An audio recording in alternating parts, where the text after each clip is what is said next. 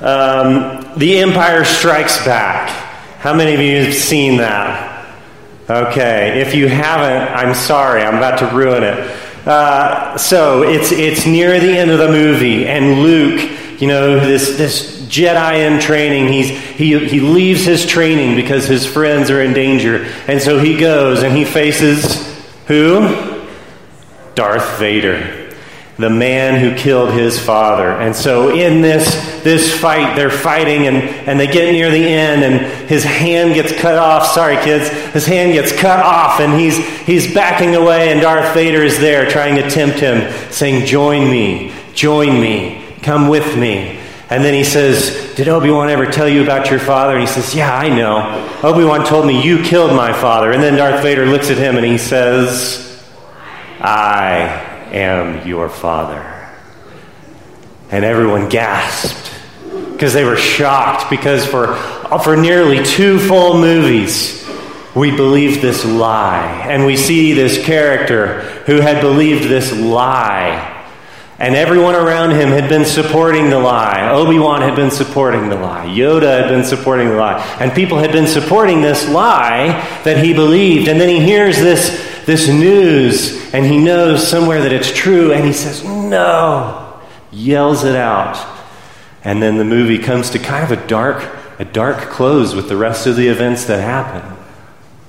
Well, here we have this man who's being lied to. And you have people around who love him, and they think, for his sake, let's keep lying to him. Let's keep supporting that. Let's keep building that up, because if I tell him the truth, he can't handle it. But if I lie, he's going to be better off. And so even though it's hard, I will lie to him. And then they leave him devastated when he finally finds out the truth. And the thing is that this is essentially the same thing that people think we are doing with the gospel. Have you ever heard that? The gospel. It's just a lie. It's just something you tell each other to make yourselves feel better. It's just something, who was it? The opium for the masses. Religion is the opium for the masses. And you hear that, and you hear people saying, this can't possibly be true. It might have been started with good intentions, but it doesn't represent the truth. Or maybe it's just a misunderstanding. Or maybe something happened, but it's ultimately, people say this is just a lie. And that's the same thing that people are telling the Thessalonians here in part of this passage. And Paul is having to respond to this. And when we read through it, I want you to listen and hear the complaints behind what Paul is saying. Because here, when we read through it, what you're going to hear is that people are telling the Thessalonians, they're saying, Paul is a liar. Silas, Timothy, they're liars. They just made this up. It was a mistake. They're doing it for greed. They're doing it so they can get something from you. It's all just misunderstood. It's just an error. And Paul wants the Thessalonians to know that they can trust the gospel. They can trust the gospel. And in our passage, he uses his own life and his own ministry to the Thessalonians as an example to show them why. Now, something that you need to know. Paul is not writing here to unbelievers. If he was, he would use a different approach. He would use a different line of reasoning. Like you see several different times in the book of Acts. He uses a different line of reasoning for the people. And just in the same way, we might do that. If I wasn't at a church, if I was at a college or something like that, we might talk about the fact that the Bible is the single most reliable ancient document in existence. That the New Testament has been preserved in more manuscripts than any other ancient work. There are over 5,800 complete or fragmented Greek manuscripts. There are 10,000 Latin manuscripts, 9,300 manuscripts in other ancient languages, because in ancient times it was so prolific and it was protected, and we compare those manuscripts. Or if I was talking to unbelievers, we might talk about the fact that the Bible has stood the test of every form of criticism brought against it. Philosophically, archaeologically. The archaeologists are still finding things, and they say, you know how we said that you guys were crazy, that the Bible mentioned this person and they don't exist? Well, guess what? We just found out they actually do exist. We might talk about the History Channel myths that pop up every year around Easter. They always start coming, and there's no evidence that can be taken seriously in those. You go look at the primary sources, and sometimes the primary sources aren't even there. You know, the Horus myth, this thing that goes around, those things aren't credible, and they don't have anything in common with the Christian Bible. But that's not the line of reasoning that we're going to be going through this morning, because Paul's not writing to unbelievers. Here, he's writing to Christians who are experiencing the beginnings of persecution for their faith, and the assurance that they need in their scriptures and in the gospel accounts from the apostles is a different kind of assurance than an apologist might give. And we need that same assurance today. Because when you're hurting, when you're scared, when you face persecution for the sake of the gospel, whatever form it takes, you need to hear something else. You need a word to your heart. And so that's what we're going to look at this morning. In 1 Thessalonians chapter 2, 1 through 16, that's going to be page 1255 in your Pew Bible. 1255 in your Pew Bible. 1 Thessalonians 2, 1 through 16. But before we read that, let's pray. Heavenly Father, we ask that you would be here. Holy Spirit, work in our hearts through your word, that we might be fed and we might be changed. In Jesus' name. Amen.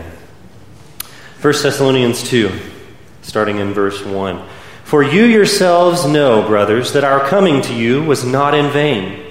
But though we had already suffered and been shamefully treated at Philippi, as you know, we had boldness in our God to declare to you the gospel of God in the midst of much conflict. For our appeal does not spring from error or impurity or any attempt to deceive, but just as we have been approved by God to be entrusted with the gospel, so we speak, not to please man, but to please God, who tests our hearts. For we never came with words of flattery, as you know, nor with a pretext for greed. God is witness. Nor did we seek glory from people, whether from you or from others, though we could have made demands as apostles of Christ. But we were gentle among you, like a nursing mother taking care of her own children. So, being affectionately desirous of you, we were ready to share with you not only the gospel of God, but also our own selves, because you had become very dear to us. For you remember, brothers, our labor and toil. We worked night and day, that we might not be a burden to any of you, while we proclaimed to you the gospel of God. You are witnesses, and God also, how holy and righteous and blameless was our conduct towards you believers. For you know how, like a father with his children, we exhorted each one of you and encouraged you and charged you to walk in a manner worthy of God, who calls you into his own kingdom and glory. And we also thank God constantly for this, that when you received the word of God, which you heard from us, you accepted it not as the word of men, but as what it really is, the word of God, which is at work in you believers. For you, brothers, became imitators of the churches of God in Christ Jesus that are in Judea, for you suffered the same things from your own countrymen as they did from the Jews, who killed both the Lord Jesus and the prophets, and drove us out, and displeased God, and oppose all mankind by hindering us from speaking to the Gentiles, that they might be saved, so as always to fill up the measure of their sins, but wrath has come upon them at last. This is the word of the Lord. So as we begin reading through this, and you hear Paul saying again, believers, believers, believers, you can hear, you know, he's writing this letter to believers.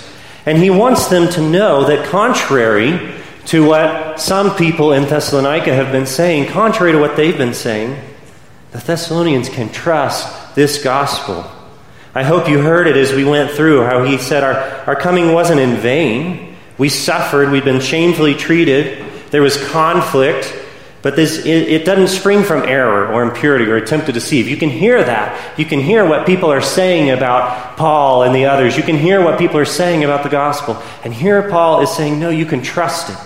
And the first thing that he shows, using his life as an example, is he shows that you can trust the gospel because it thrives, even in persecution.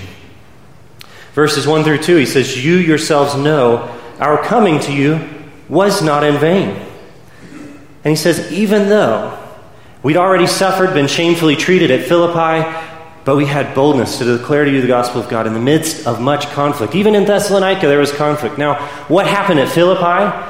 Well, that's where Paul was walking, and there was a young slave girl who had a demon who was allowing her somehow to, if not predict the future, get very close. And the people were, her owners were using her to make a lot of money. And so Paul cast the demon out.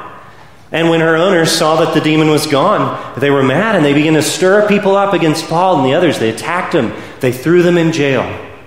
Well, they got out, and eventually they moved on, and they ended up in Thessalonica, and it started off well, but then some people who were in the city, they became jealous of the response that people were having to the gospel. And so they got a mob together, and they started playing on people's fear of the emperor, and they started coming against Paul and his companions, and they were stirring it up so much that the officials in the city finally had to come and step in, and Jason, who was hosting Paul and Silas and Timothy, he essentially posted bail for them. He gave them money. He gave money to the city. And then they snuck the Apostle Paul, they snuck him and his companions out at night. That's how dangerous that situation was. And yet, Paul is saying that the gospel still spread. He says their coming wasn't in vain. The gospel thrived. Even in the midst of all of this conflict, even in the midst of suffering, Paul's still writing to the church in Philippi because it's still there and it's still thriving. Paul's writing to the church in Thessalonica because it's still there and it's thriving. And we know that it's thriving because, for one thing, this is a letter of encouragement. This isn't a letter of rebuke. It's not like 1 Corinthians. It's not like Galatians, where Paul's saying, "What are you guys thinking?" Paul's writing them and he's saying, "Good job. Keep going. Stay in the Lord." The gospel is thriving, even in persecution. And we actually see the same thing still happening today, where the gospel thrives in persecution. Open Doors is a nonprofit that works with the persecuted church. And one of the things that they say is they say that believers in the persecuted church around the world often don't wish or pray for their trials to end. In fact, the number one request Open Doors receives from persecuted believers is prayer. But they don't ask us to pray that they will be removed from persecution. Time and again, persecuted believers tell us that persecution builds the church and their witness. Instead, persecuted believers ask us to pray with them, that they will stand strong and witness with faithfulness. The gospel thrives, even in persecution. And this should even be a comfort to us, because even if you are persecuted, the gospel will thrive. And that very thriving of the gospel shows that it's alive, that you can trust it, that you can trust the God who upholds it. Well, next, Paul goes on and he shows them that the source of the gospel is divine. You can trust the gospel because the source is divine. And in verses 3 through 4, and then a little bit later in verse 13, just to paraphrase, he basically says, we weren't trying to trick you. Contrary to what people are saying, we weren't trying to trick you. It's not even our gospel. It's God's gospel. That's why he says things like, we have been approved by God. Well, you don't have to be approved by God if it's your own message of your own creation. He says they are entrusted with the gospel. You're not entrusted with something that's already yours, that you already have, that you've produced. He's saying, this isn't our gospel. We're not the source. We're just the messengers. And you can trust it because you can trust the source. Now, if you ever wonder why the source might matter when it comes to trustworthiness, in 1998 there was a medical journal called The Lancet, and it published a research paper that linked the combination of the MMR vaccine, the measles, mumps, rubella vaccine, that linked it to colitis and autism spectrum disorders. Andrew Wakefield was the author of that paper. Turns out he had a lot of undeclared conflicts of interest. He falsified a lot of his evidence and twisted what evidence he did have, and he wrote this fraudulent paper for the journal. He was eventually found guilty of serious professional misconduct. He was stripped of his license to practice medicine in the UK, and his paper has been described as perhaps the most damaging medical hoax of the last 100 years. And here's why. Because measles, mumps, and rubella are a big deal.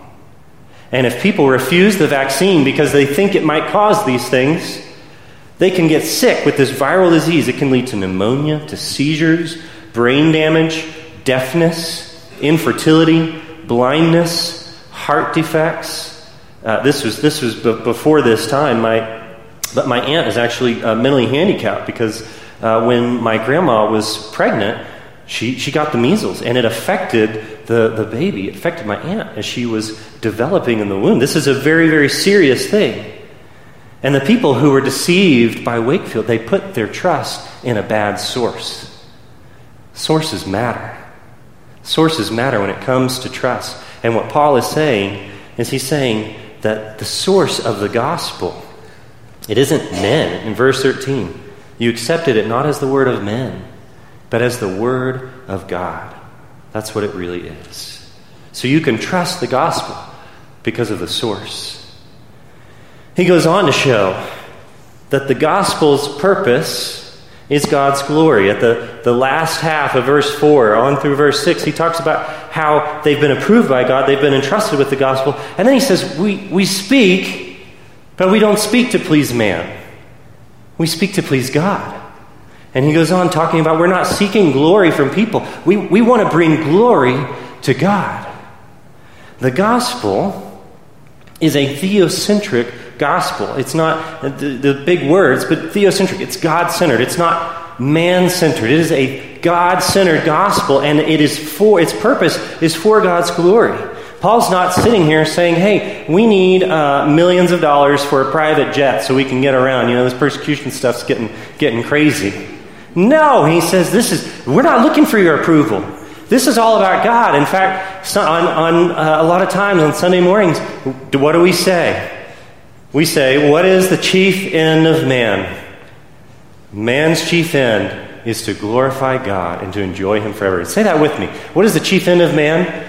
Man's chief end is to glorify God and to enjoy Him forever. When we do that, we're just affirming what people like Paul have known and what the Holy Spirit has woven into Scripture all throughout the years. That the gospel is about God's glory. John Piper, he says the very thing that even satisfies our soul actually is glorifying God and enjoying Him, enjoying the world that He made, living in the world according to the way He designed us to live. And so this gospel, it's not about Paul, it's not about Silas, it's not about Timothy. The purpose isn't to make themselves look good or to get them famous or to get them rich. That's why you can trust it. Because the purpose is God's glory. The purpose is to bring glory to someone else, not to them. And so you can trust them. You can trust this gospel because they're not there to flatter. They're there to share the gospel about the glory of God, to bring people into relationship with God and to be worshiping God. Well, Paul goes on, and you see that the gospel produces self-sacrifice. You see what he says in verse 7? He says, but we were gentle among you, like a nursing mother, taking care of her own children. Now, I have 3 kids. I haven't nursed any of them, but I've talked to my wife about it. And I've seen the sacrifices that she's made. I've seen her get up at all times of the night. I've seen her interrupt her schedule and change everything that she has to do. I've seen even, where she might be in public, feeding one of our children. And you see the looks and the people, and she endures this for the sake of our kids. And she sacrifices so much. In fact, I'm not sure if there are many other examples of self-sacrifice quite like this. And what's incredible is not only does this require so much gentleness, so much patience, so much love, and so much self-sacrifice, but what's incredible is that relationship with your child, even at such a young age, that's critical in the life of a child. To enable them to trust, to enable them to have that attachment, to enable them to have some of these things. And what Paul is saying here is that Paul has been changed by the gospel to the point where he used to try and murder these people. And now he says, like a nursing mother, I care for you. Like a nursing mother. The gospel has produced the kind of self-sacrifice that I would give up my life for you. I would give up everything for you. He's sacrificing his own desires. He even says, Paul was a tent maker.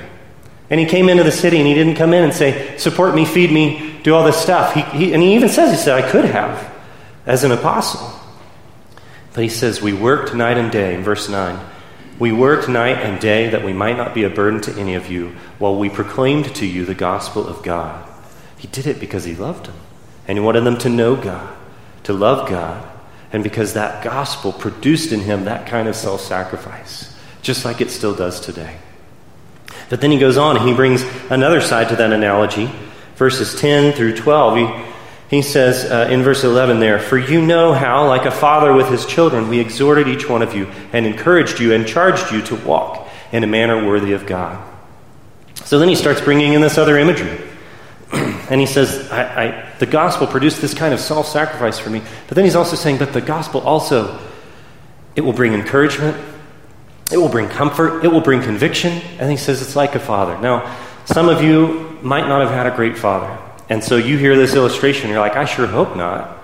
I had a great father. So this is an easy one. It makes a lot of sense to me because a good father knows this balance of when to encourage the child, to say, keep going, you can do it, it's okay. When to comfort the child, to say, everything's going to be okay. And when to hold the child accountable, to say, you're a member of this family, and we don't act that way. And I expect more for you. Walk in a manner worthy of your family. Walk in a manner worthy of your calling. And a good father knows this balance. And as you have that balance, that produces trust then as well. And Paul is saying the gospel is like this. It's made him like a father to the Thessalonians. It's the gospel that enables him to offer these things to him, just as it enables us to offer them to each other, to our children, in the way that God intends. The gospel brings encouragement, comfort, and conviction. But then we read on, and he starts talking about their suffering. And he says that you became imitators, in verse 14, of the churches of God in Christ Jesus that are in Judea, for you suffered the same things from your own countrymen as they did from the Jews, verse 15, who killed both the Lord Jesus and the prophets and drove us out. And here we see that the gospel actually confirms that we belong to Christ, because the gospel doesn't come to suffering and say, put that aside, ignore it, it's not real. The gospel doesn't come to us when we're suffering for Christ and say, no, you shouldn't be doing that. You're looking the wrong way. You're living the wrong way if you're suffering for Jesus. No, the gospel actually comes and says, oh, are you suffering? Guess what? You are suffering like Jesus suffered. You're suffering like your brothers and sisters have suffered. If you are being persecuted for the name of Christ, guess what? You are in Christ. That's part of the gospel. It's confirming that when you go through this, it's confirming that you belong to Christ. That when you're suffering for Jesus' sake, you're learning to identify with the one who suffered for us. Helps us to realize that we have the life of Christ inside of us. It sanctifies us. Helps us to realize what has actually happened in our conversion. And if you wonder what actually happened in our conversion, C.S. Lewis, he writes, Christ says, give me all. I don't want so much of your time and so much of your money and so much of your work. I want you. I have not come to torment your natural self, but to kill it. No half measures are any good. I don't want to cut off a branch here and a branch there. I want to have the whole tree down. I don't want to drill the tooth or crown it or stop it, but to have it out. Hand over the whole natural self, all the desires which you think innocent, as well as the ones you think wicked, the whole outfit. I will give you a new self instead. In fact, I will give you myself. My own will shall become yours. And when we are suffering for Jesus' sake, we're seeing this confirmed in us. We're seeing this process where Jesus is showing us, I want all of you. I want everything. I want to make you like me. We're suffering for the same Jesus who said, a servant is not greater than his master. If they persecuted me, guess what? They will also persecute you. And that suffering can show us that we are following our teacher. Well, the last thing that we see in here is Paul starts talking about the judgment that's coming. He's talking about these people who displease God and oppose all mankind in verse 16 by hindering us from speaking to the Gentiles that they might be saved. So as always to fill up the measure of their sins, but wrath has come upon them at last. Now, this is such an interesting verse because Paul is talking as one, he could have put himself in that at one point. He would have described himself as one who displeased God and opposed all mankind. He would have described himself as one who hindered the gospel from going to the Gentiles, who hindered people from being saved. He would have described himself as one upon whom God's wrath would come. And when you think about it, how wicked would God be if he let wickedness go unpunished? And here he's talking about people who are attacking God's children. How wicked a father would he be if he let that go unpunished, if he let that go unanswered? And we know, just like Paul, as we're looking through this, we know, just like Paul, we were on the other side of that as well. So here we see the justice of God. We see that God is a good judge. And we can look forward to his righteous judgment, but we can only look forward to it. Reading this, we can only look forward to it because we also know God's mercy. And reading these words from Paul should comfort the Thessalonians, knowing that God will act justly, and also that he will have mercy. And these words should comfort us too, reading this, knowing that God will act justly, that there will be an end someday to the persecution of those who are in Christ. There will be an end someday to the persecution that our brothers and sisters suffer. There will be an end to the persecution of when you go to school and you say, and someone asks you if you're a Christian, or someone asks why you prayed before your meal, and they ridicule you. If you're at work and you make a decision because you say, I'm going to honor God in my decision, I'm going to do it this way, and you have a blowback on that because you didn't take the dishonest path, you didn't take the shortcut. There will be an end to that someday. But when we see this, it should also drive us to the cross, where justice and mercy, where holiness and love meet. Tim Keller says, only in Jesus Christ do we see how the untamable infinite God can become a baby and a loving Savior. On the cross we see how both the love and the holiness of God can be fulfilled at once. And this is where Paul's encouragement to the Thessalonians should be leading them. This is where this end of this part of the passage, this end on judgment should lead them, as it should lead them to the cross, straight into the arms of Jesus. Because as you look through all of this, what's the common thread? It's Jesus. Paul, who has been changed by Jesus Christ, declares the gospel of Jesus Christ. The gospel that thrives in persecution. The gospel whose source is divine. The gospel that brings glory to God. The gospel that produces self-sacrifice. The gospel that brings encouragement, comfort, and conviction. The gospel that confirms that we belong to Christ, all the while declaring God's justice and his mercy. And when we experience times that we're picked on or we experience troubles in life because of our faith, and we hear people coming and saying, this whole thing, you know it's just made up, right? You know it's just a lie. Sure, we can go back to some of those facts that I mentioned at the beginning, but really what we should do is we should see the Jesus who ties all of this together and know that we can trust the Jesus of this gospel. We can trust Jesus, who is the source of this gospel, the incarnate Word, the Word made flesh, who lived among us, who died for us, who rose for us, who loves us with the kind of love that can't change, can't be lost. It's not based on the ups and downs of our life. It's not based on how well we live. It's not based on how strongly I happen to believe this right now. It's the kind of love that not even death can take away from you. That's the source of our trust. That's where we put our trust. And when these things come against us, we put our trust in the gospel, knowing that we're putting our trust in Jesus Christ, who loves us with an undying love. Let's pray. Heavenly Father, we do ask that you would help us in times that we are weak, that you would strengthen us. Holy Spirit, reaffirm your word in our hearts again and again and again. And when we feel weak, help us to rest on the fact that you are strong. It is in Jesus' name we pray. Amen.